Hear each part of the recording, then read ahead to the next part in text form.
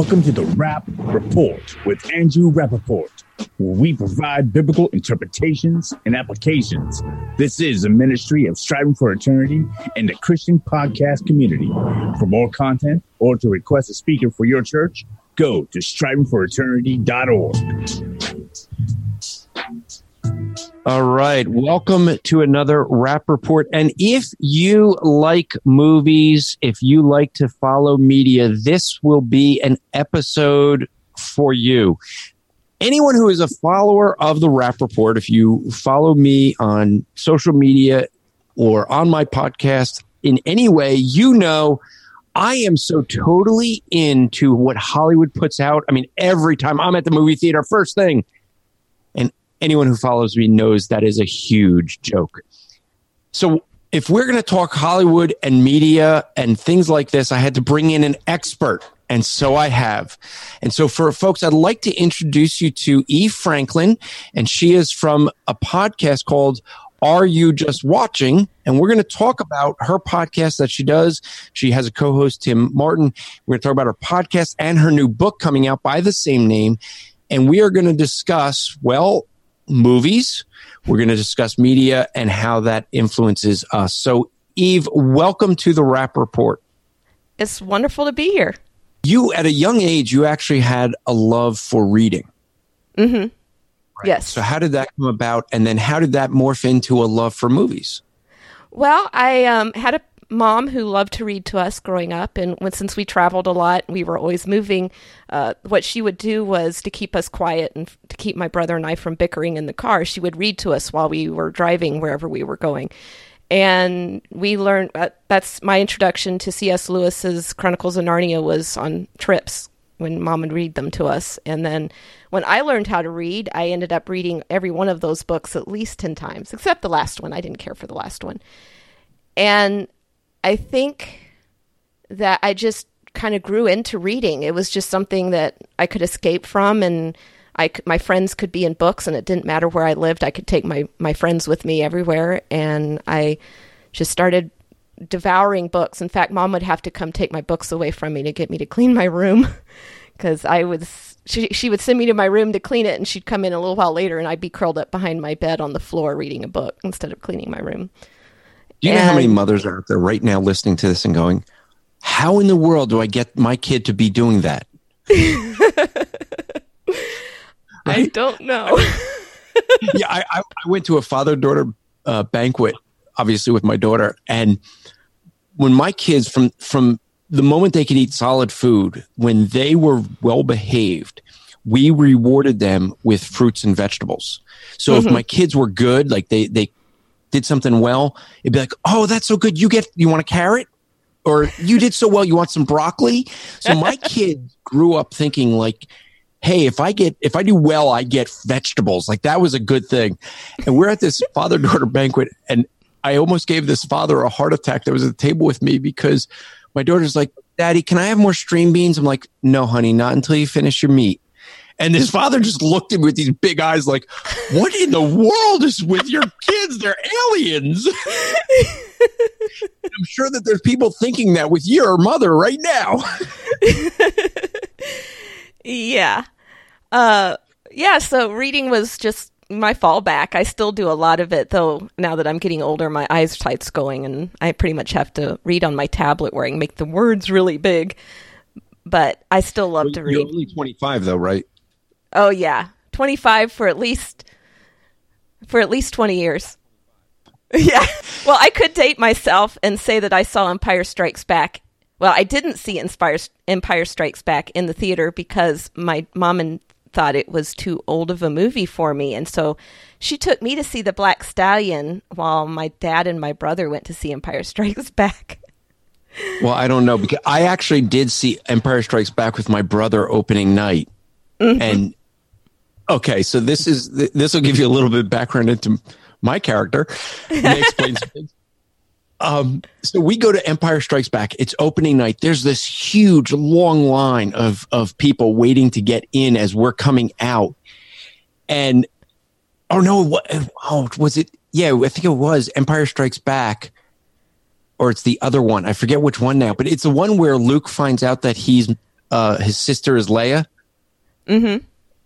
Whichever one that was that Empire Strikes Back? It was Maybe the not. end.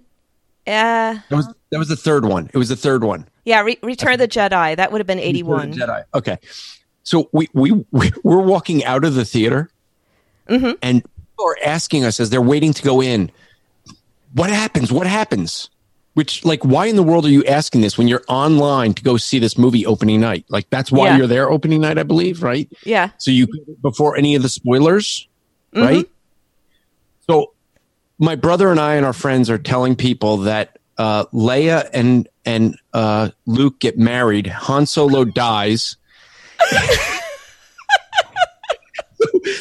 And so I'm sure there's people like watching this and they finally like, wait, they're brother and sister? How do they get married? Because we said it's at the end. So Well, that's what was so funny about Marvel's Endgame was that everybody was so concerned about spoilers, and it was like, come on, folks. They didn't even want to hear people make fun and give wrong things as possible spoilers. They were just scared to death of somebody spoiling the movie. well, as I found out, we'll get to this, but that's because they built up 20 movies to get to that one. So, but we'll save that. We'll save that. So you got into movies. How did you get into following movies? Well, my dad always liked movies, and we always had them in our house. And even back when VHSs were a new thing, it was, we watched movies on TV, and my dad was a massive sci-fi buff. And so we were always watching science fiction, and I just, something I could do with my dad. And I like science fiction. I actually liked science fiction a lot all the way up until I hit college, and I started to really get into creation science, and then the evolution, indoctrination of most high concept science fiction really got on my nerves, and I stopped reading it and watching it as much. But it's still something I enjoy. I just watch with a little more critical thinking than I used to. Which is kind of the point of my podcast, so it's a good thing. That's true. Now we're gonna see if you can date yourself. You mentioned VHS. Mm-hmm. Okay. Did you take a position, VHS or Betamax? Which one? It's always VHS. VHS. But you understand the battle. Yeah. Yeah. So, okay, there's much of the audience is going, what's a Betamax? Okay, most of them are even saying, what's a VHS? They were these little things. They were like these cassette tapes. Oh, wait, they don't even know what those things are. Yeah. Okay. You'd get this thing that it was a rectangle that would have on tape the movie, and you'd stick it into a big opening that, by the way, is the perfect size for a peanut butter and jelly sandwich for kids to also stick into this opening, which makes a mess of your machine. Peanut butter and jelly and electronics, they don't go together. I'm not speaking from experience. Actually, it wasn't my kids, but it was my pastor's kids that did that. But it was kind of fun to watch, and the advantage was I didn't have to clean it up. Yeah. So, all right. I want to start talking about the podcast. You have a podcast that's been going on. Well, it's a relatively new podcast, isn't it? Well, we started it in 2009, so it's 10 years old. Yeah. That's longer than most people have been podcasting. So you are one of like the pioneers, shall we say, of podcasting. Well, we actually can say it because your co-host in the early editions was really one of the pioneers. Yes, he really was. Has made a huge impact on podcasting. Yes, he has. He's really made it his niche. Yeah, and so we're talking about her original co-host. And I believe the show was originally, wasn't it? It was Daniel J. Lewis's. Originally, he did a show about a TV show, and then you and he started doing this one, I believe, right? No, actually, the background on it was there was another podcast called the Sci-Fi Show, and that was spelled SCIPHI. And it was a gentleman in Australia who liked to talk about philosophy as he could find it in science fiction film or science fiction books. And what he would do is he would pick a topic of philosophy, and then he would pick and choose from multiple media where he could show examples of that philosophy in use. And I started listening to it. I put Daniel Lewis onto it, and then we ended up, after a little while, this gentleman was he was needing to take a break, and he needed other people to fill in and create episodes for his podcast. And so we decided to do a podcast on the movie Tron and kind of flip his thing around. Instead of doing, one philosophy in multiple media, we'd pick one media and try to pick out all the philosophies that were presented in that one piece of media. And we did that for him, and we had so much fun doing it, we decided to create our own podcast to do that. Neat. And that was a long time ago. Yes. Now, Daniel ended up leaving and doing a whole bunch of other things like the Audacity podcast, which anyone who listens to my So You Want to Be a Podcaster podcast has heard his name and his podcast, because I probably mention it like in every episode. I just think I've learned so much from him. But you now have a new co-host, which is Tim Martin. Yes. And the two of you get together once a month and pick a movie. Right. So for folks who haven't listened yet, what is it you do on the podcast? What is it you and Tim are evaluating? What is it you're looking to teach people? Well, the point of our podcast is, Are You Just Watching? We are trying to get people to not just turn their brain off when they sit down to watch a movie. We want them to think critically about what is being presented to them, because video especially has a high retention rate. So when you watch video, you tend to remember more of what you are seeing because it's visual, and visual retains better. The problem is that the vast majority of the video we watch these days is put together by people who are anti-biblical and anti-Christian, to say the least. And we wanted to, and we enjoy it. We love watching movies, but we don't want to turn our brains off when we watch it. So we want to kind of break open the surface of a movie and look to see what kind of values are being presented, and think about them critically, maybe go to the Bible a little bit and find out what God says about the issues, the themes that are prevalent in a particular movie. And then we, try to turn it on end and present the gospel with it, as if we can. I mean, not all movies kind of go to the gospel, but for the most part, you can usually find something in there that, you can show, well, God would do it better this way, or this is how sin, all of the problems that the characters are facing in this movie are because of sin, and this is where sin, leads you. Or the big one is Hollywood always wants you to follow your own heart, that you're, in the end, vast majority of movies boil down to trust your own heart, and your heart will, lead you out of this trouble that you're in, which, as we know biblically, is completely wrong. Well, yeah, Jeremiah spoke about our heart. I think he said, yes, you can trust your heart in all things. Oh, no, wait. It's not how that goes. I think it's more like the heart is deceitfully wicked. Who can know it? Yes, exactly. Yeah. This should be like our theme verse, because we go back to it all the time. Yes, I could see why. But now folks may get surprised, because most of my audience who follows me regularly knows the common joke with me, with anybody, is the fact that I do not follow pop culture. I don't follow media. I don't really watch movies. I just don't have time. You'll get a kick out of this. One of the guys that's on my board of directors, I was at his house. It was him and a friend of his. And literally what they were doing was using movie quotes in a natural conversation. But ones that were clearly movie quotes, where the other people in the room picked up the movie quote just to see if I even knew it was a quote from a movie. I mean, I started to realize something was up when, after like a couple of sentences, everyone else in the room is laughing. And I'm like, what? Oh, no, nothing. What? Oh, we were just quoting this from this movie. And I'm like, well, okay. And literally a whole night, that's all they were doing, was just cracking themselves up at how ignorant I am of movies. to the point where when I do get a movie reference, I recently referenced some children's movie that my kids watched. And now I don't even remember what it was. I think it was Buzz Lightyear from Toy Story.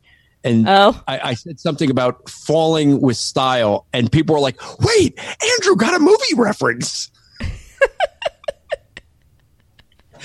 It's that much of a shock. But I have listened to your podcast, several of them.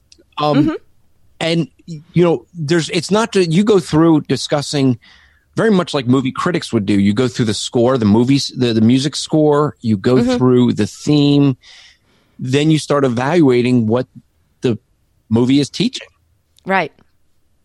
Why do you think it's important for a Christian to consider what it is that a movie's teaching?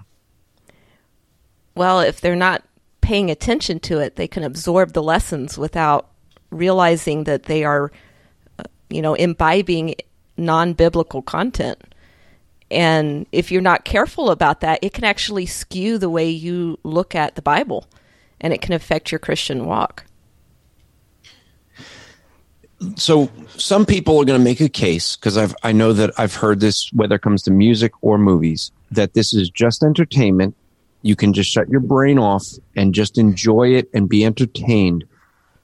Is there a message that the majority, maybe not all, but a majority of movies are trying to, and the message could be different, but do they have a message they're trying to communicate to people? And is turning our brain off something we really should do? Well, obviously, I would say no, you shouldn't turn your brain off, because, saying that something is just entertainment is, for a Christian, nothing should ever boil down to a question of entertainment, because as Christians, we should be taking every thought captive. And that's what 2 Corinthians 10:3-5 says, is that we demolish arguments and every high-minded thing that is raised up against the knowledge of God. We take every thought captive to obey Christ. So we don't let anything just flow into our brains uselessly, because if you do, you're not properly shaping your thought process to follow Christ. That if you want to shut your brain off while you're watching movies, then I think maybe you shouldn't be watching movies, because you're not in the correct. You don't have the spiritual maturity to deal with the information the world is forcing on you. So when we look at this, is the Hollywood or who's ever putting the movies, do they have a message they're trying to communicate in this form of media of entertainment? I would say if you ask them that, they would say no, because they don't understand the concept of worldview. They don't understand the concept that there are different worldviews. Hollywood thinks that the reality they live in is the reality that they present, and that is reality. But as Christians, we should be conscious of the fact that worldview is a real thing. And when I say worldview, I mean the lens by which you look at the world. And as Christians, we should be looking at the world through a biblical lens. We should be examining everything that comes at us through the understanding of Scripture. And that is a different worldview. We're looking at the world a different way than secular people are. And secular people have certain assumptions, presuppositional assumptions that they make about, the origins of the world and what's right and what's wrong, and how the subjective nature and the relative nature of morality, and all of these things that they just look at it differently than we do. And because they look at it differently, they present messages that are completely antithetical to what we believe as Christians. And if we turn our minds off when we're watching what they want us to watch, then those social mores start to, impede our ability to see things from a biblical standpoint. Yeah, I know years ago people used to try to argue, and I'm dating myself because I'm going back to the early Star Wars series, but, people argued that it was just entertainment. There wasn't any religious aspect to this. And I remember seeing George Lucas in an interview, and they were actually trying to argue that he wasn't trying to promote any religious view. And he corrected us. He said, "Oh, no, I absolutely am. He's like, this is a religious view of a new age. I was like, there you go, folks. He knew exactly what he was doing. And he was actually arguing that the medium of movies provides a tool to indoctrinate without people realizing it. Because this is one of the things I know from counseling. Mm-hmm. The strongest way to defend against sin is with your mind. The first defense is your thinking. The second is your emotions, and then your volition. So if you get anything past the brain into the emotional realm, it's that much more likely to influence you for good or bad, because it's past the brain. So if they want to influence your behavior, your volition, the best thing to do is get your brain shut off. It's just entertainment, and get into the emotion, which everything in the movies, I forget which one of your podcasts you were talking about this, but you mentioned something about the music score, and you and Tim were talking about the way the music score was affecting the emotion of the preparation for what you were about to see. Mm-hmm. And that is so true. I mean, in Hollywood, they don't leave anything to chance. I mean, they evaluate everything. They and I know this one for a fact, that they will purposely put in logos of companies. And I worked for product AT&T, placement. and we had years and years ago, Hollywood, some producer called me up because they wanted our telephone that I had been working on, and we hadn't actually been out in production yet. We had these patents on it, and they wanted it in their movie set.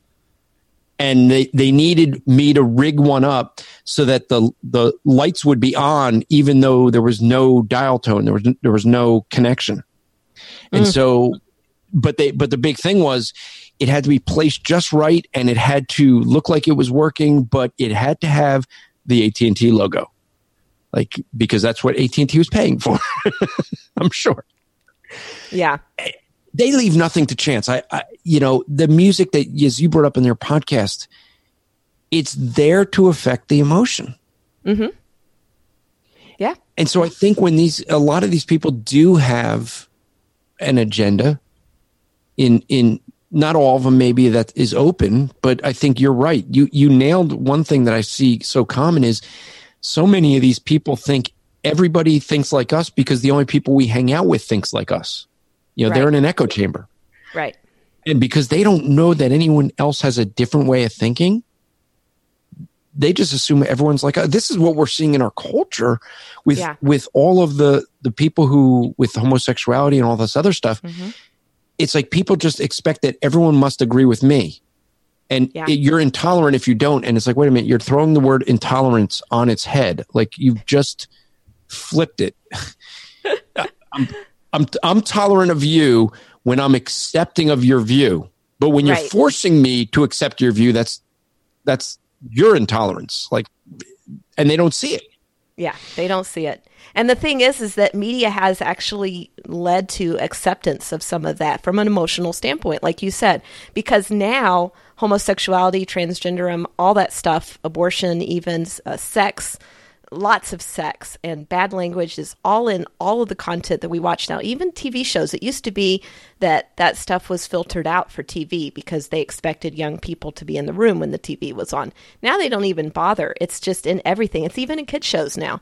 And it's just become, that's the way that they're breaking us to thinking that this is just socially acceptable by putting it in our television. And we see it happening all the time, and we get conditioned to thinking, oh, well, this is a normal thing. And that changes the way we think about it. And that is one of the reasons why we encourage people from our podcast standpoint to not just watch TV, to be paying attention to these things that they are introducing to us, because they want us to think they're normal. And they want to change the way we think about some things by the way we watch. And if we're not careful in our entertainment choices, we can end up being completely indoctrinated into a different way of looking at the world other than the biblical one. Okay, after this break, what I want to do is I want you to provide for us some ways that when we're watching movies, for people who are going to go out into a movie theater or put something on their TV, what are some things they could do like you do on your podcast, what are the tools they could have to start thinking critically about what they're watching? So I want you to answer that right after this. Hey, I'm Daryl, and I'm here with my wife, Karen. What's up?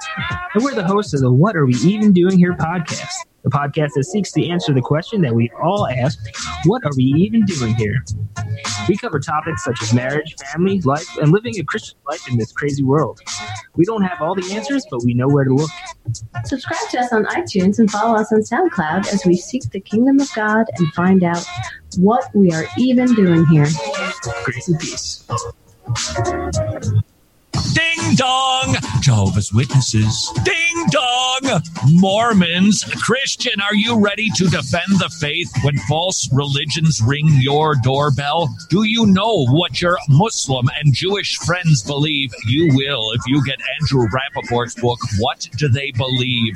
When we witness to people, we need to present the truth, but it is very wise to know what they believe, and you will get Andrew Rappaport's book at whatdotheybelieve.com.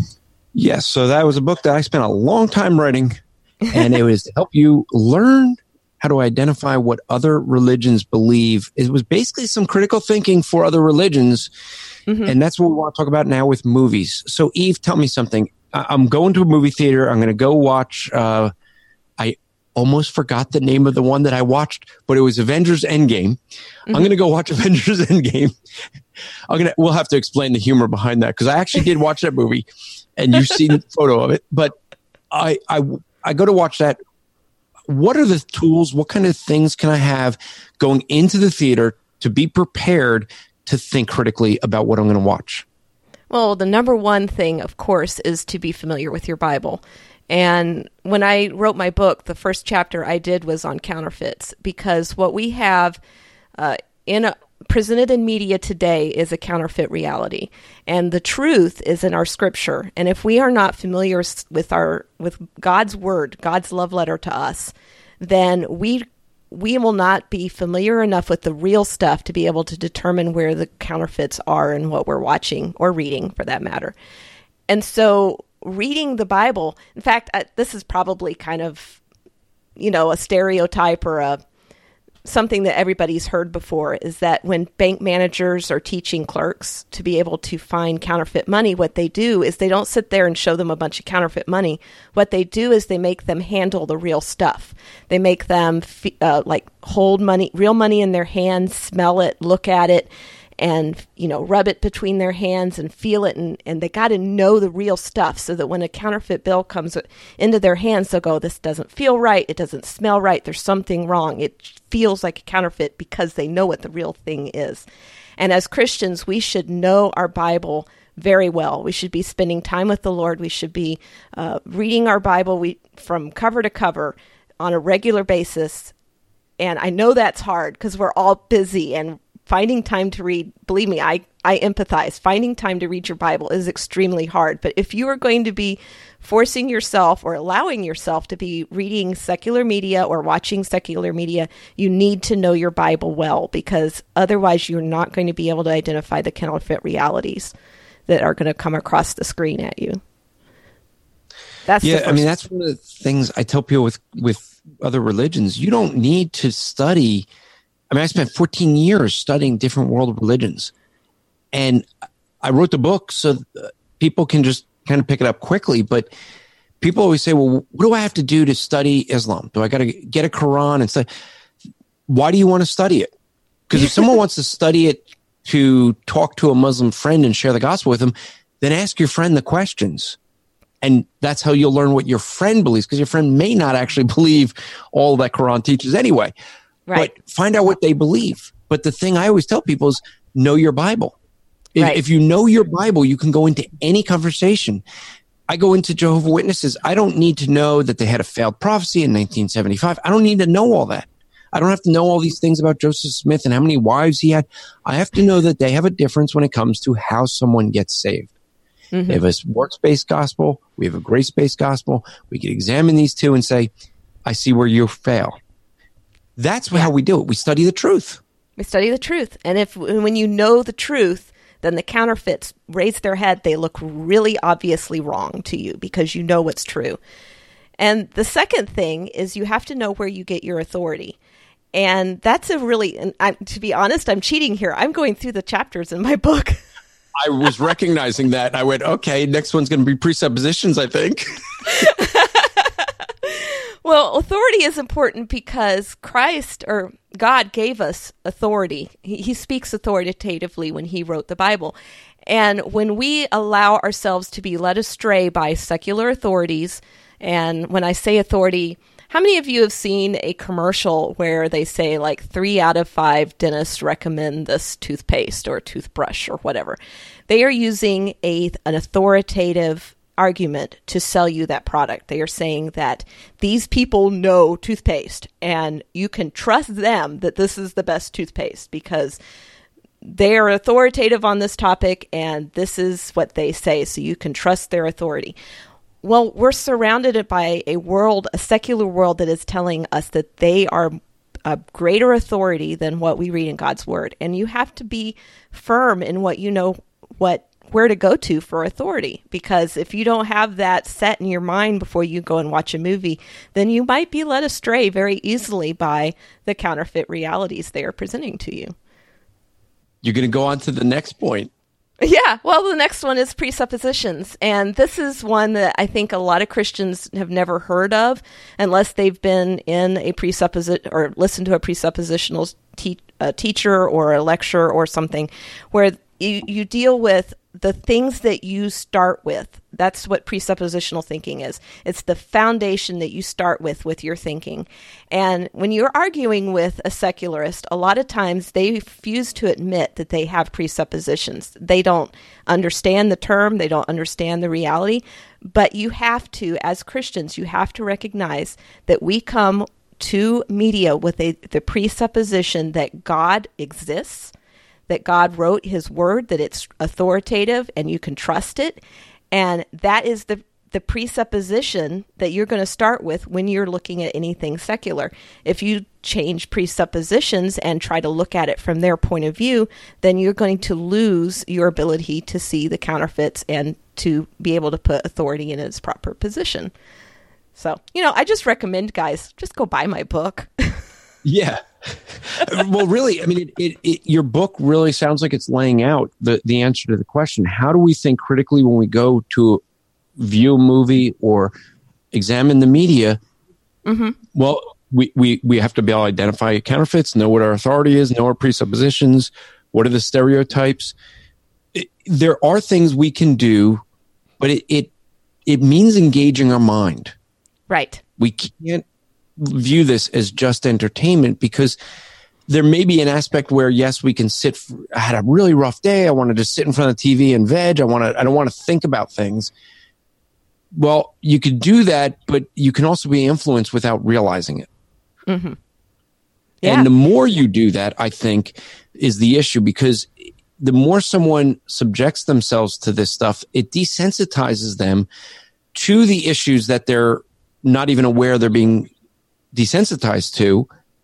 And slowly they start thinking, as you said, with the sex and everything else in the movies, they think this is normal. I mean, there's a reason why Hollywood is putting all this stuff in movies. I always find it interesting that they show all these stats that show that like G-rated movies are the most money-making movies.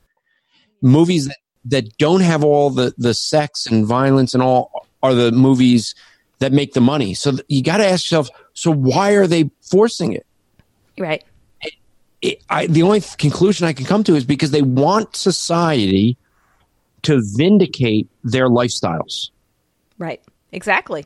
And when we allow them to, like, one of the things that I say in my introduction to my book, and it's something that Daniel and I did a very long time ago when we first started the podcast, was talk about where we draw the line in our personal entertainment. Because it's important as Christians to kind of sit down and figure out how far can you go before what you're doing is sin. And for watching media, especially movies, you need to know where your weaknesses are and don't cater to them. Because if you're a man and you struggle with pornography, then don't watch a movie that has sex in it. Don't put yourself in a place where you're going to sin. And if you're a woman who struggles with seeing your husband in the correct standpoint because you're drawn away by romance and by, the love stories, then don't read romances because they will destroy your relationship with your husband because they're fictionalized ideals that your husband can never match. So there's things that you have to determine for yourself where your weaknesses are, and don't test the spirit on those issues. You have to draw the line. Yeah, because the thing is that when we are not paying attention to it, that's when we can be deceived by it. Mm-hmm. That's a big thing that I think so many people don't end up realizing. And I think one of the things that we end up seeing is when we look to Hollywood to inform us on things. We look to people who really are being clear that they hate God. In fact, this may surprise some folks. I'm sure you being that you enjoy the movies and you do a show about movies know this. But back in like the 50s, they used to have a board of pastors that used to have to approve movies. Does that shock people nowadays to know that pastors used to have to approve a movie? And they got rid of that. And look at what's happened since. I mean, you look at the movies in the 50s and 60s and what they tried to get away with. They were always trying to push the line. Right. And if you don't think that Hollywood's trying to justify their own behavior, just look at the whole Me Too movement and see what's been going on in Hollywood. And everyone knew what was going on in Hollywood. They just didn't want anyone to talk about it. Yeah. But now that that's out, it's like, well, this should just be the norm, but it's really confused people because this should be the norm, but only if I say so. But if you have two people saying different things, it becomes really confusing for society. And people are really nowadays, I think, getting seriously confused. And I think what we're seeing is that there's a lot of people who really are just can't make heads or tails of how they're supposed to behave anymore. I do open air evangelism in New York City. And in New York, if you use a wrong pronoun for someone, you can be fined up to, I think it's $250,000. Now, I've never quite figured out who you have to pay. Like, I could just picture this being the city saying, you could be fined and you pay the city. And a whole bunch of people are like, fine him, because they want to get everyone to be fined, not realizing they're not getting the money. The city probably is. So it's like, I've never figured out who actually gets paid when you, but I'm sure it's the city. Now there's so much with that. I mean, there's so many things with this that as an open air evangelist, you end up having to deal with. One, there's a respect issue. I mean, you want to respect the person that you're speaking with. And if you have a guy, which I've had, a guy with a beard and he's dressed in a dress and he wants you to call her a her. Okay. But clearly it's not a her. Right. I mean, full on beard, everything. Yeah, so you want to be respectful to the person, but at the same time, you don't want to deal with, going against your own convictions of what's going on in culture. And that could be really hard to deal with. Now, I have a crazy ways of dealing with it. As an open air evangelist, I have to deal with it with lots of people watching. And I've come up with a technique that works for me because one of the big things I want to do is use humor so that I'm keeping the crowd engaged and it's lightening the mood of the crowd. So I had this guy and he's like, he wanted me to call her call him a her. And he said, because he says, you can't call me sir, you must call me ma'am. And I just looked at him and I said, well, and you must call me your majesty and don't forget to bow when you do so. And a bunch of people laughed and he goes, I'm not doing that. I said, okay, then neither am I. Now, the funny thing with doing that is he was not going to honor my request of the pronoun or the way I want it to be presented. So now if he tries to say that I'm not doing it to him, he showed the disrespect first. Right.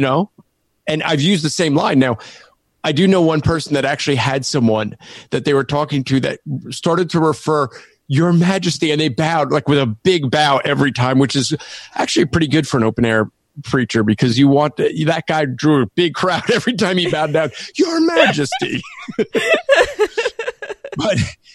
But our culture is getting so confused with things nowadays that you don't know how to behave. You don't know how. I mean, it's interesting that that you have people who are claiming they've been victimized by the Me Too movement, and yet now we're finding out they've also victimized others. Right. And they're wanting to be excused because they were a victim. So it's like, wait, so if I was a victim, then I can do whatever I want to someone else? Because doesn't that make me the victimizer for them? No, Yeah. because I was victimized. Yeah. But like almost everyone has that story that they were victimized. Our culture has been so confused by what media has been trying to teach us, or really what it is, I think they want to, and this gets to your issue of authority, they want to remove an absolute authority. Right. An objective authority. Because if there's an objective authority, there's someone who objective is... morality. Say again? There's objective morality, and a lot of the things they say are okay are definitely not. Exactly. Because now, if there's an objective morality, there must be an objective standard, which means we don't get to set it. We have to obey it. Right. That's what they don't want. They don't want the accountability. Yeah. So you've come out with a book. Why'd you write the book? Well, I've been trying to get people to, communicate with us in our podcast. And I want to know that we're actually having an impact on the way people watch movies. And for the longest time, I really kind of feel like we've been talking into a void. We get a teensy bit of feedback, but not a lot. And I got to thinking that it might be helpful if people had something like a guided journal where they could take notes and be, kind of hold themselves accountable to thinking critically when they are watching media.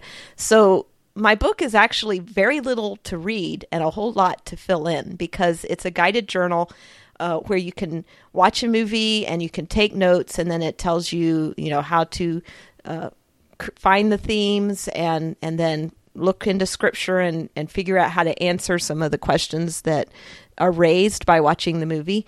So I just have little introductions to each concept and scattered throughout this journal, so that there's very little reading and a lot of room to watch, so that you can, equip yourself and actually try this for yourself. Because listening to me do it on my podcast is something other than, I think when people listen to my podcast, they're probably shutting their brain off as much as they do when they're watching a movie sometimes. It's interesting to hear someone else do it, but they're not learning how to do it themselves. And that's why I wanted a book to, kind of in people's hands. I really feel like it would be very useful for especially teenagers and to use, like high school, junior high homeschoolers, or even, families who have kids in public school, even using this way of looking at media on what you're being taught in school, because I can guarantee you in public school, you're going to face some of the same issues that you'll face in watching a movie. Yeah. And I go to the movies often, or not, but you got to see a picture I posted just for the fun of it. As you know, I went to see Marvel's Endgame. And you were not alone in informing me that the reason I didn't understand this is because there were like 20 movies before that I was supposed to watch. Yes, it was kind of like the end of a series, which I think is kind of why it was called Endgame. But it was, you did do a podcast on it. I was just prepping for it. I wanted to prep for your podcast and be ready for it. So I kind of went, but I was dressed for the occasion, was I not? Yes, you were dressed very nicely for the occasion. I was. So I actually was at my nephew's bar mitzvah, and we had some hours to kill in between the bar mitzvah and the reception. And my kids wanted to go see Endgame because we didn't know what else to do with ourselves. And we went, but we were dressed for a bar mitzvah. We walk into this theater, and this was a tiny theater. They had 2, maybe 3 theaters in there. And the theaters were not very large. And we come in, we walk in, and as you know, we were dressed for a formal occasion. You were probably turning heads. Huh? You were probably turning heads. Oh, we definitely were, even though there was like very few heads to turn there. But because it was the middle of the day. And anyway, so we walked to the ticket counter, and the phone rings, and the person behind the counter goes, I don't know. Do you want me to ask them? No. Okay. And hangs up. Obviously, they're talking about us. So I was like, what was that? And they're like, well, my boss just called. The manager called and wanted to know if you were dressed for a ball. He saw you on the cameras. There was a time that people used to dress like that for the movies because it used to be a big deal. Now it's changed. Right? Mm-hmm. But I did go to see that movie, and yes, I did have to have my son-in-law explain a lot of the background to it. My wife slept for, I think, the first hour. Being that it was a 3-hour movie, there was plenty of time for that. And yeah. So she woke up to like a third of the movie way into the movie, so she understood even less of it. Wow. But my son-in-law had to explain a lot to me. But the thing that I ended up seeing with that was there were so many people that knew all of the backdrop to these movies. Mm-hmm. They knew the storylines.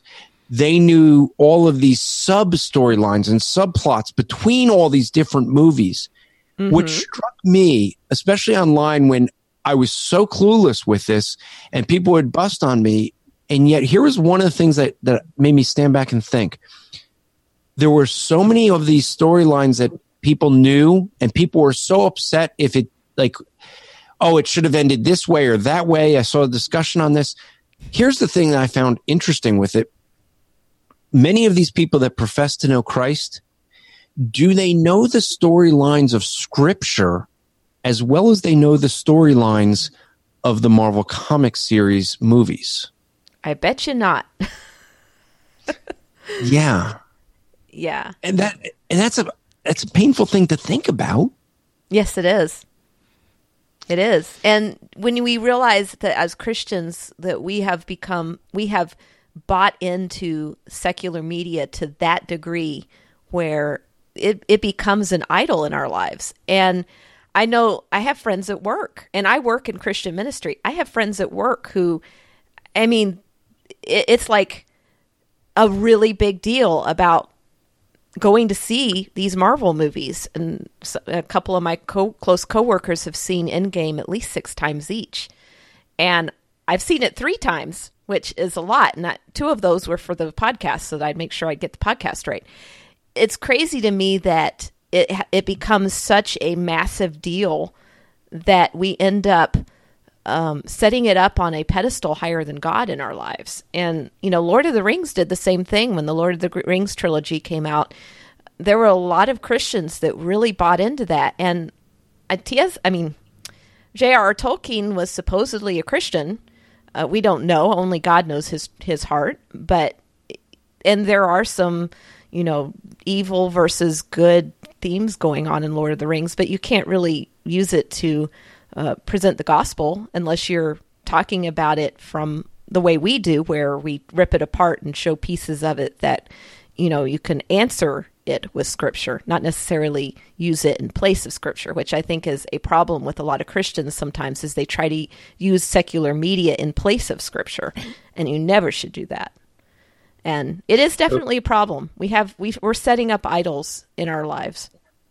I always thought it funny when I saw a book that was titled Finding the Gospel in the Lord of the Rings. And I thought to myself, when I saw that title, if someone had to write a book about it, then it must not be that clear. Yeah. Well, there's people who did that with the Star Wars trilogy too. Oh, yeah. Yeah. It's really funny, but Christians, I'm going to get myself in such trouble right now. I know it. I just should not do this, but I will. There are Christians who they will love Lord of the Rings and say that this is a Christian book series. I'm going to the books, not the movies. But they'll look at the books and say this is a Christian series, really because they believe that the author was a Christian. That's really the only thing I can conclude. Mm-hmm. And here's the thing I find so interesting with it. I could. Now, I'm the type of person that when I'm asked to critically evaluate things, I do original research. So I always go back to the source. When there became this big thing over the Harry Potter series, I read, and so I have read the entire Harry Potter series. For those who want to judge me, go ahead. But at least I can speak to it, having checked it out, having researched. I did the same thing with Da Vinci Code, and I researched all, and so I can say why I don't believe in Da Vinci Code. But you know what? I could actually show the gospel easier in Harry Potter than I can Lord of the Rings. Now, I've read Lord of the Rings. Yeah. But in Harry Potter, it's like, okay, there's a resurrection stone. He's got to, because of love, he has to die for all of the other people. And then the resurrection stone brings him back. And now that he's resurrected, he can now offer everyone salvation. I mean, it's really in there, very easily, very clearly seen. That you don't have it as clear in Lord of the Rings. So what am I saying there? Am I saying that Harry Potter was written to present God? No, because if you listen to the author, it clearly wasn't meant for that. Nope. She is definitely not trying to teach Christianity. However, when we come to it with a conclusion we want to make, we can very easily make it say what we want it to say. And there's some things like Harry Potter, you can make it say a gospel message much easier than a Lord of the Rings who may have been written by a saved person. But I don't know that he was actually trying to do that. Now, you mentioned Chronicles of Narnia. I think he was trying to do that. C.S. Lewis was trying to present a message in there of Christianity. I don't know if that was the case with Lord of the Rings. He may have been a believer, but I don't think that's the case.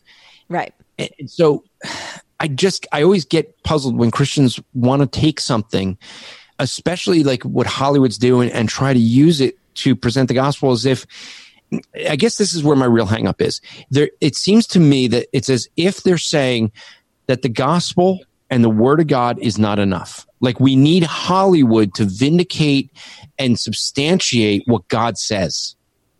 And that's never going to work because Hollywood is completely against. In fact, in my book, I mentioned when it comes to stereotypes, it used to be when you were talking about the old Hollywood, where movies had to be vetted by pastors, Christians were actually viewed favorably in most media because we lived in a world that saw Christians as like a stabilizing foundation in our society. And that's been turned on its head now. And if you watch current media, if they present a Christian, he's judgmental or he's hypocritical or he's, beating his wife or sexually assaulting his children, or there's always some kind of nastiness about Christians is the way they're presented now. And this is what they want the world to believe. And when we see a lot of the kickback that we're getting to the gospel in the secular society today, it's because the world is being indoctrinated with a different view of Christianity than is really the case. And we have to be careful as Christians when we're imbibing this media that we aren't believing their portrayal of what we are as Christians, because they've got it wrong and we have to be able to correct it. And that's kind of the reason why I still do this podcast, is because I want to be able to expose the agendas that are behind the stories. And I enjoy watching movies. I enjoy entertaining myself. I still enjoy reading a lot of fiction, but I have to be, as a Christian, I have to make sure that I have my worldview glasses firmly on so that I'm not indoctrinating myself in my entertainment choices. Yeah, my wife and I were recently out in Dallas, and we basically had in the hotel, we had some hours to turn on TV, we're watching it. It was a lot of what you said. I mean, when we see Christians portrayed in TV, when we were watching, when I saw this Christians being portrayed as people that just want money, and they want everything to be good and peaceful and everything should go their way. And I got sick of watching Joel Osteen say, "Can we turn this off?" Actually true. So you see, even when it's supposedly a Christian, it's not doing us any good. All right. No. So I want to, after this break, I want to talk, you and I actually have a mutual love for apologetics, and specifically a branch of apologetics of creation science. And so after this break, I want to spend a couple of minutes just talking about that. Are you just watching? Do you enjoy watching movies? The special effects, the interesting characters, the great stories. There's a lot to enjoy that comes out of Hollywood. But sometimes it's best to approach secular media with a healthy dose of critical thinking. Join me, E. Franklin, and Tim Martin as we discuss our favorite movies and share critical thinking for the entertained Christian. So visit areyoujustwatching.com to subscribe. And don't just watch. What does Phil Johnson think of the Things Above Us Roundtable? If you have a heart for biblical evangelism, missions, and theology, you've come to the right place. I agree. And they talk about sports, too. Go Cubs. Well, nobody's right about everything. So subscribe to them on your favorite podcast app and give them a rating and review and tell them Phil sent you. Pull up a chair to the Things Above Us Roundtable podcast, available at thingsabove.us. What Phil said. Thanks, Todd. All right, so check out those two. We've already been talking about the podcast, Are You Just Watching? But also check out the Things Above Roundtable. Some good blog articles that they write on their blog site. Good group of guys. Some of them actually also write for Striving for Eternity, but one of them actually used to work for Striving for Eternity. So we have a very good relationship with those guys. Good content they're putting out. So Eve, you and I both have a love for apologetics and a branch of apologetics. Well, you've already mentioned you're kind of seeming to be a presuppositionalist as well. So that's something else we would agree on. But let's talk creation science. Which, well, when we think about movies, they don't present creation in a very good light, do they? No, especially when you're watching science fiction. It's all based evolutionary. Almost all of it. Well, I shouldn't say almost all of it. All of it is based on science fiction. All of it is based on evolution. It's crazy. It's actually like this fallacy, like that, as if you don't accept our way of thinking, it's because everyone believes this. No, that's a fallacy of ad populum. Like the whole population doesn't actually believe it. There's actually a lot of scientists that don't believe in evolution. Yeah, and it's not... That is a presuppositional position because you can't prove evolution. You can't be there in the past to have seen it. You would have to have a time machine, or you would have to have been God yourself to be able to see the beginning of evolution and see how it came to create everything that we have today. And it's really a fallacy to believe that just because we can see it now, we can just make assumptions about the past. You have to have been there. And as Christians, we know the one, I shouldn't say person, we know the one, the being who was there at the beginning, and he told us what happened. So we should start with him as our authority figure, and that includes creation, the way he wrote in the Bible.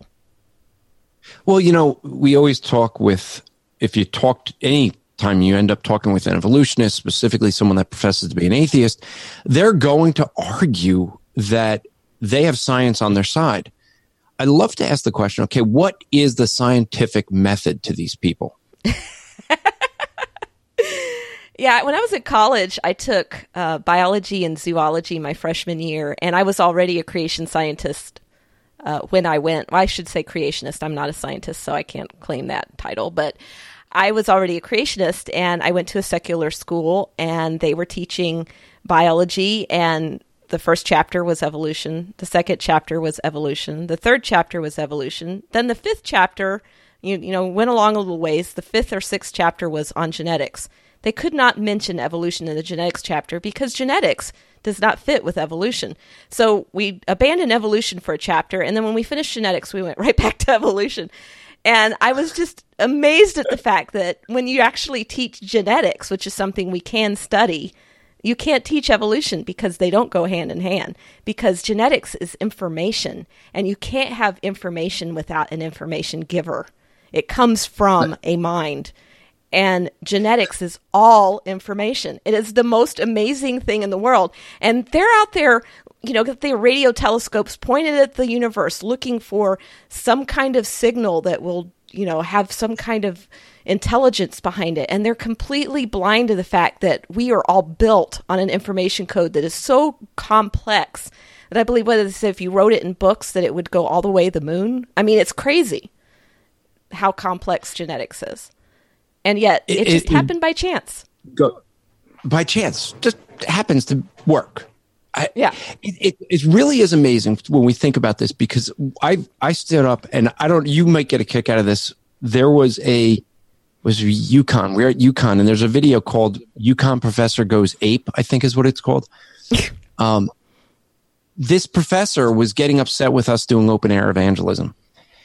And he ended up challenging me, and unfortunately the whole thing wasn't videoed, but he was challenging me, and I made the case that evolution is scientifically impossible. Mm-hmm. It turns out he teaches anthropology. He teaches evolution. And I said, great, you're a doctor in this area. Explain to me how we get new information into the genetic code. He literally went off for 20 minutes and never answered the question. He even admitted, Andrew's going to say that I didn't answer his question. I'm like, hello, it's been 20 minutes now. You've been rambling. You know why I asked them if they understand the scientific method? Because when they admit the scientific method, it takes observation, it takes repeatability. You have to be able to create the experiment, repeat it. You have to be able to observe it. You have to record your findings. So that other people can then repeat it. Because part of it is being able to take someone else's work and repeat it yourself. That's, takes that, to a second level. So let's put that into the beginning of the universe. Can we do that with the Big Bang? Well, let's see. Did anyone observe it? No. Did anyone create it or be able to reproduce it? No. Did anyone write it down at the time? No. But wait a minute. We do have a science method. We see God said, in the beginning, let there be light. We do have someone that not only observed it, created it, but recorded it. Wow, there we go. So if you're going to look at the only case where we have a scientific method for the creation of the universe, you should read the Bible. Right? Yeah. That's my theory. Yeah, that's my theory too. Yeah, and then I will take it even a step further, because not only am I a creationist, I am one of those really nasty people. I am a young Earth creationist. I actually believe the Earth is... I know, isn't that... I mean, I just sucked all the air of the room, didn't I?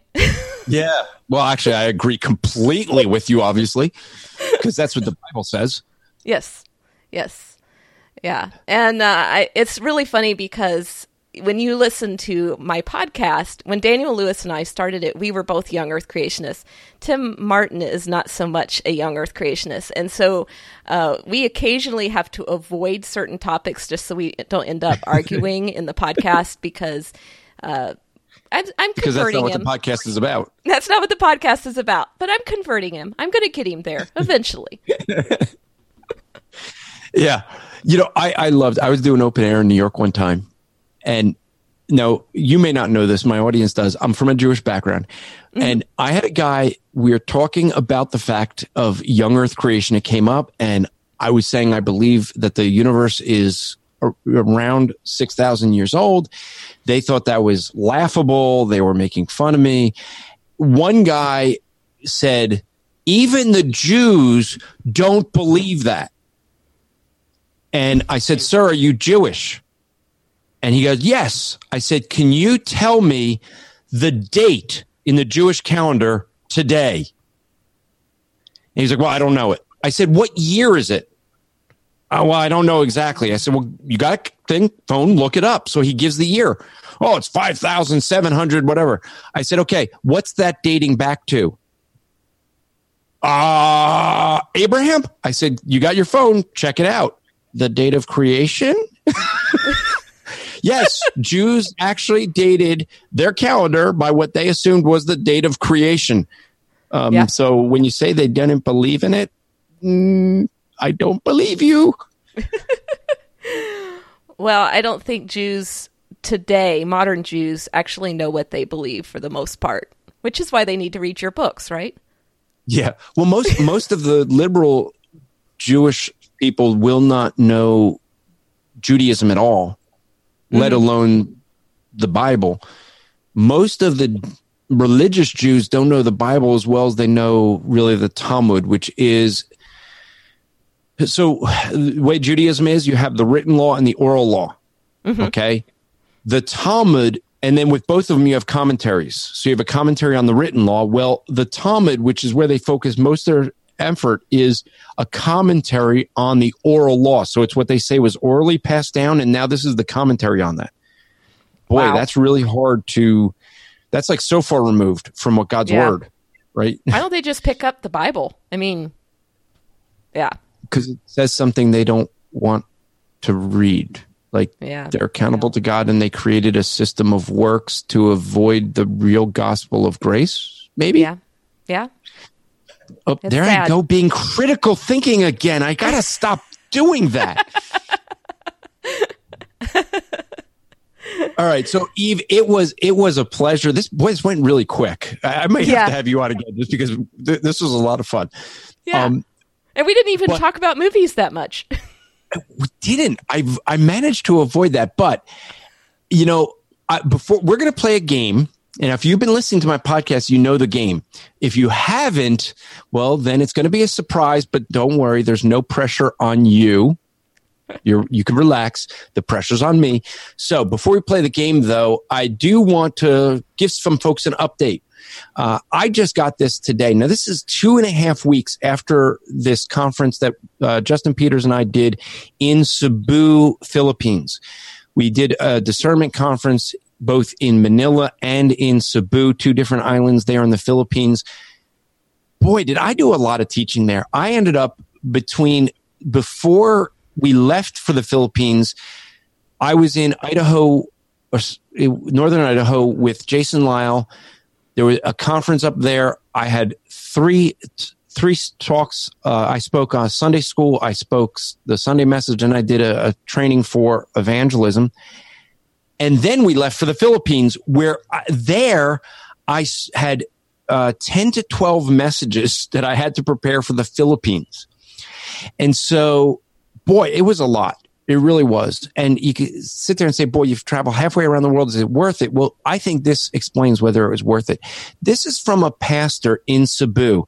The conference we did was called Snatch Them from the Flames. And on Twitter, what they were doing was just calling it #Snatch as a shorter way of getting it on Twitter. So this is what Pastor David said on Twitter to both Justin and I. Update on #Snatch. Local pastor in Cebu preached on Sunday that from now on, they will only preach from Scripture. And they've rejected tithing as a doctrine. A woman also was asked to preach, but she said, no, I won't. Find a man to do it. Sola Deo Gloria. Praise the Lord. That is a huge testimony. For folks that don't understand, down there, tithing is a big deal. There's a very poor area, and they want everyone to tithe. Some of them are call it a sin not to tithe. They will question possibly even someone's salvation if they don't tithe. So that was a big deal. Women preaching was a big deal, and we addressed that at the conference. Some of you heard, if you listen to my Rap Report podcast a couple episodes ago or last episode, you heard me deal with the fact of the women's role in the church has to be dealt with. We can't avoid it. But to have a woman stand up who's asked to preach and she says she won't go find a man to do it, that is a huge testimony. Because that was actually a question that I was asked. What would I do if a church wants to transition from a woman pastor to a male pastor? I said, fire the woman. And it sounds kind of harsh, but here you have a woman saying, no, then let a man do it. This is a role that a man should have biblically, and they should do it. I think that's a huge testimony. Yes. I think it's still 2.5 weeks later having an impact, what we did down there. Praise the Lord. Yeah. And a lot of that, folks, came from your donations, because many of you know that Justin and I went down there. We had an arrangement with the church that we were paying our own way. That's how important we thought it was. We said that if our donors cover it, if they don't, they don't. We were going no matter what. And we did. We went down there, and most of the folks, at least from Striving Fraternity, covered my flight almost completely. And so I was able to go there And this is the impact that you had with your donation. So I want to give a heartfelt thank you to those of you who made it possible for Justin and I to go to the Philippines and be able to have a report like this to bring back to you. This is something that you made possible. And folks, to make more of these trips possible, I was asked while I was there whether I would come to Japan to be able to train them there in Japan as they're prepping for the 2020 Olympics. They want me to actually come 2 times to do an evangelism training possibly before the Olympics and then come maybe for the Olympics to actually do some evangelism. I can't afford that. We would need your help to be able to do something like that. So if you want to get behind that and support that, go to strivingforeternity.org/donate. And if you could donate monthly, that would be a bigger impact. There's some things, if you look on the Patreon page, what you end up receiving as gifts for different donation levels, because we want to give a thank you for those of you who donate. Now, with that, I want to play a game. It's time now to start the spiritual transition game. All right. So, Eve, I don't know if you know this game, so let me explain it to you. This is a game that I find most people, when it comes to sharing the gospel, they're okay with sharing the gospel as long as we get into spiritual discussions. Once it's on a spiritual topic, people are okay with getting to the gospel. The question so many people have is, how do I go from the natural to the spiritual? How do I make that swing, that transition? And there's many people that they pray, oh, Lord, please give me an opportunity to share the gospel with someone today. You know, I don't pray that, Eve, because I believe I can take any conversation with practice. I can take any conversation and transition it into the gospel. So this is a game that I've been playing for a very long time. And that's, so if you think that I may be good at it, well, it's only because I've been playing it longer than, well, you.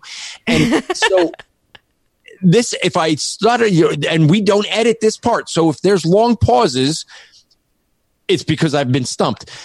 So, and it has happened. Some people have stumped me with things. Usually they're stumping me with things about pop culture that I have no clue what they're talking about, but which Eve may do, being the topic of today's show. Here's the thing, though. As we examine this, what I want to do is, Eve, you're going to give me something, an object or a topic or whatever you like, and I have to take whatever you give me in a very natural way of discussion, transition from whatever you give me to the gospel. Okay. And again, the reason we play this game is the more we practice this, the easier it is for us to get into gospel conversations. So, Eve, what is my challenge today? What do I have to transition into the gospel? How about iPhones? iPhones. I love iPhones. So, see, right off the bat, I know that you are a woman of high intellect and intelligence because you did not say Android. No, I chose iPhones because they're the people's idols. Well, see, now that would have been I didn't even think about that. And this is something else with this game. I didn't even think about going into the way of idols, but that would be an easy transition there. So now I have to avoid it because you came up with that one. But, and I know that my co-host on So You Want to Be a Podcaster, Colleen Sharp from Theology Gals, is going to get upset with the comment I just made because she is a diehard Android user. So am I love actually. my iPhone. And I used to be an anti-Apple guy. I admit it. I was a Microsoft guy. I didn't like Apple because they were a closed system. They felt that they wanted to keep a closed system so that they could keep the hardware and the software and it would be better. And I thought, no, it's better to keep. I'm a programmer by trade. I want to be able to have it open so that I can write my own programs and put it on these different operating systems. So I liked Microsoft. I thought it was a better long-term solution until we started having these things called like viruses and worms. And you know what one of the biggest areas of IT is nowadays? Security. Mm-hmm. Yeah. Why do you think that is? Well, it's because that open system that was so open actually is open is so much that people abuse it. People use it for evil. They use it to do things just because they think it's fun.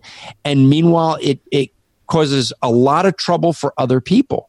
and they just think, okay, hey, we can do it, so let's do it. Where Apple doesn't have as much of that. Why? Because it's a closed system. They actually have restraints, which is really kind of interesting. Because what I see there is something that we see in our society. I mean, there are people, if you ever see people who grow up and they want to just live free. They don't want any restraints. And they want to go any way they want. And usually you find that although they think they're free and they're able to do what they want and they have all this freedom, those freedoms that they think are freedoms usually actually are enslaving and causing more problems for them, and actually in some cases leading to danger and even to death. Because this is something that we see in the world. We end up seeing that things that people call freedom, I don't want to believe in certain things because that would be too restrictive, like an iPhone. Well, I want to be free. Well, what freedom ends up leading to is it leads us often to destruction. This is true not only in the area of like thinking of computer operating systems, but it's really true because it's part of the human nature. We violate God's law. And we want to say we're free to go and do the things we think are fun, whether it be drinking and drugs and sex and all the things that is out there that people say there's such pleasure in it. But that pleasure is such a short-lived thing. And before you know it, destruction comes. The guilt of that sin comes into place. Almost immediately after the sin is partaken of, it's replaced with the guilt. The things that you thought were, this is going to be such pleasure, the pleasure is replaced with guilt. That guilt is there to let us know we broke God's law, that we've sinned before a holy God, and we're not in a right state with him. But God made a way of escape. God himself came to earth as the man, Jesus Christ. He died on a cross 2,000 years ago that we could be forgiven. Because he was a man, he could pay the sacrifice of another people. He could pay the fine we owe. Being an eternal being, he can pay the fine for more than one person and pay it for all of eternity. So though you and I break God's law and we owe an eternal fine because of the nature of God, the nature of Jesus Christ being truly God and truly man, he can pay that fine for eternity, and he could pay it for you and I. And that's what makes Jesus unique. And because of what he did, we could be set free, but we have to turn from trusting ourselves as a good person or trusting our good works or trusting the religion we grew up in, and trust what Jesus Christ and alone in what Jesus Christ did on that cross, and we could be forgiven of sin. Wow. Great job. That's how I would go from an iPhone to the gospel. Yeah, terrific. You, of course, went the quicker way. iPhones are an idol. That one would have been much quicker. A lot of people idolize their iPhone. The second commandment says you shouldn't make idols. It's amazing how often we go to that in our podcast, because idols are something that Western culture especially deals with. You would think that we'd gotten over being pagan, but no, we build idols for ourselves everywhere. It's crazy. And I think you're going to enjoy our next podcast, the one I'm going to post here in the next couple days. Because, really? Yeah. Are you going to spill the beans? What movie is it going to be? It's on Aladdin, the new Disney Aladdin live action. Yes, Aladdin. I did see that in the group. You have a Facebook group called Are You Just Watching, which talks about the podcast and what you guys are. So you're going to do Aladdin, which is like, I remember watching it with my kids, but I think it's a little different, this one, huh? Yeah, well, it's pretty much the same story. It's live action, so it's a little darker.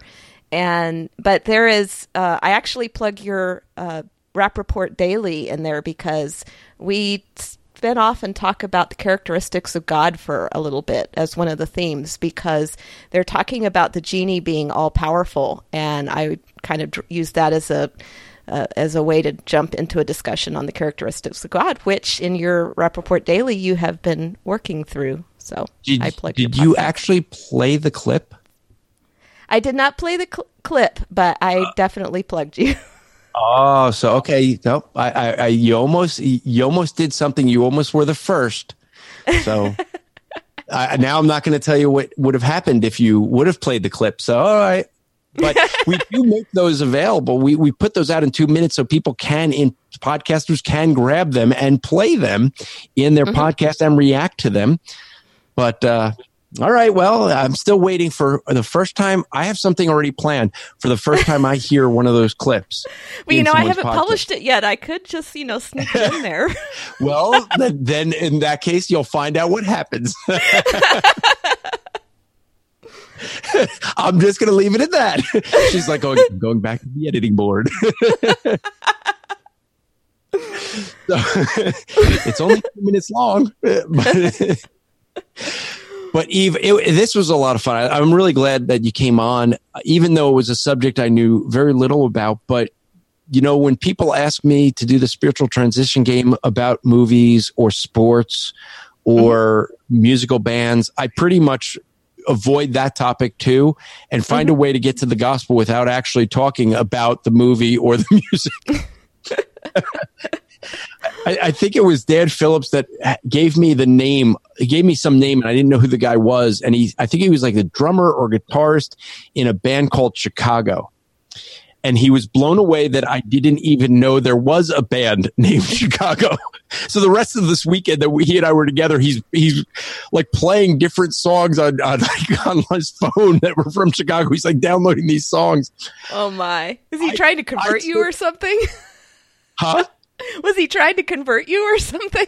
No, he was amazed that I did it. He was like, come on, you have to have heard this song. And I'm like, no. He's like, okay, how about this one? And he was blown away. And I think I went from the to the gospel off the city Chicago. I completely used a logical fallacy because of fallacy of equivocation. I took the word Chicago, which was the name of a band, used it in the name of a city, and I transitioned that way, avoiding the band altogether. I admit it was a logical fallacy, but the transition worked. As long as it works, that's what's important. Yeah. Well, I appreciate you coming on, folks. If you have not subscribed yet to the podcast, Are You Just Watching? Take your podcast app out right now as you're listening to this, because you're probably on your phone anyway listening. So take your phone out right now, go into your podcast app, which you're probably in anyway because you're listening to a podcast. Okay, if you're listening on the website, first off, you should subscribe to the podcast. And if you're listening on the website, you have the links right there. But you also can go, if you're on the website, well, it's on the same website. Just go over to Are You Just Watching, to that podcast. That's part of the Christian podcast community. There's a whole bunch of them and they're growing. But go and subscribe for free to Are You Just Watching on your podcast app. It's going to have, well, at least as the recording of this, it has a little green logo because maybe the logo is going to change one day. Who knows? But check that out. Make sure you subscribe, especially if you are one that's inclined to listen to movies watch movies. If you watch movies, please make sure you're subscribed to this because you need to know beforehand the critical thinking you should have going into the theater. I don't think they tell a lot of spoilers, and I think they give you spoiler alerts if they do. So I would suggest you go before you watch the movie so that you have the mindset already in place of where you need to be careful with and where you need to apply some critical thinking. So go check out Are You Just Watching? And when her book comes out, is the book out yet? The book is out. It's on Amazon. It's on Amazon. So go to Amazon and check out Are You Just Watching so you can read Eve's book and be prepared before you go in the theater. Please. And Eve, is there anything else you'd like to end with our listeners? No, I think it was a fun discussion, and I'm be happy to come back and talk more. This is fun. Yeah, we could talk philosophy and apologetics and how evil those young Earth creationists are. They're such bad people. The destruction of the world. Actually, the Prime Minister, I'll just throw this. This would be a fun way to end. Open a can of worms and then end the show. Great idea.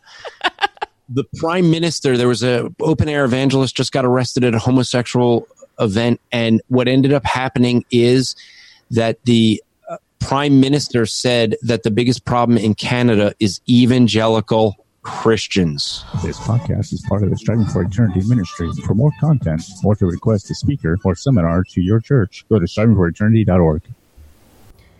Okay, just to let folks know, we talked about the fact that Eve did edit in a episode of the Rap Report into her podcast. Therefore, being the first person to use a Rap Report daily podcast in her podcast, she will be receiving a free copy of What Do We Believe, written by yours truly, a systematic theology of the Christian faith. So she'll be receiving that. If other podcasters want to use our Rap Reports, well, I'm not saying that we won't send more copies of What Do We Believe to them, but you never know.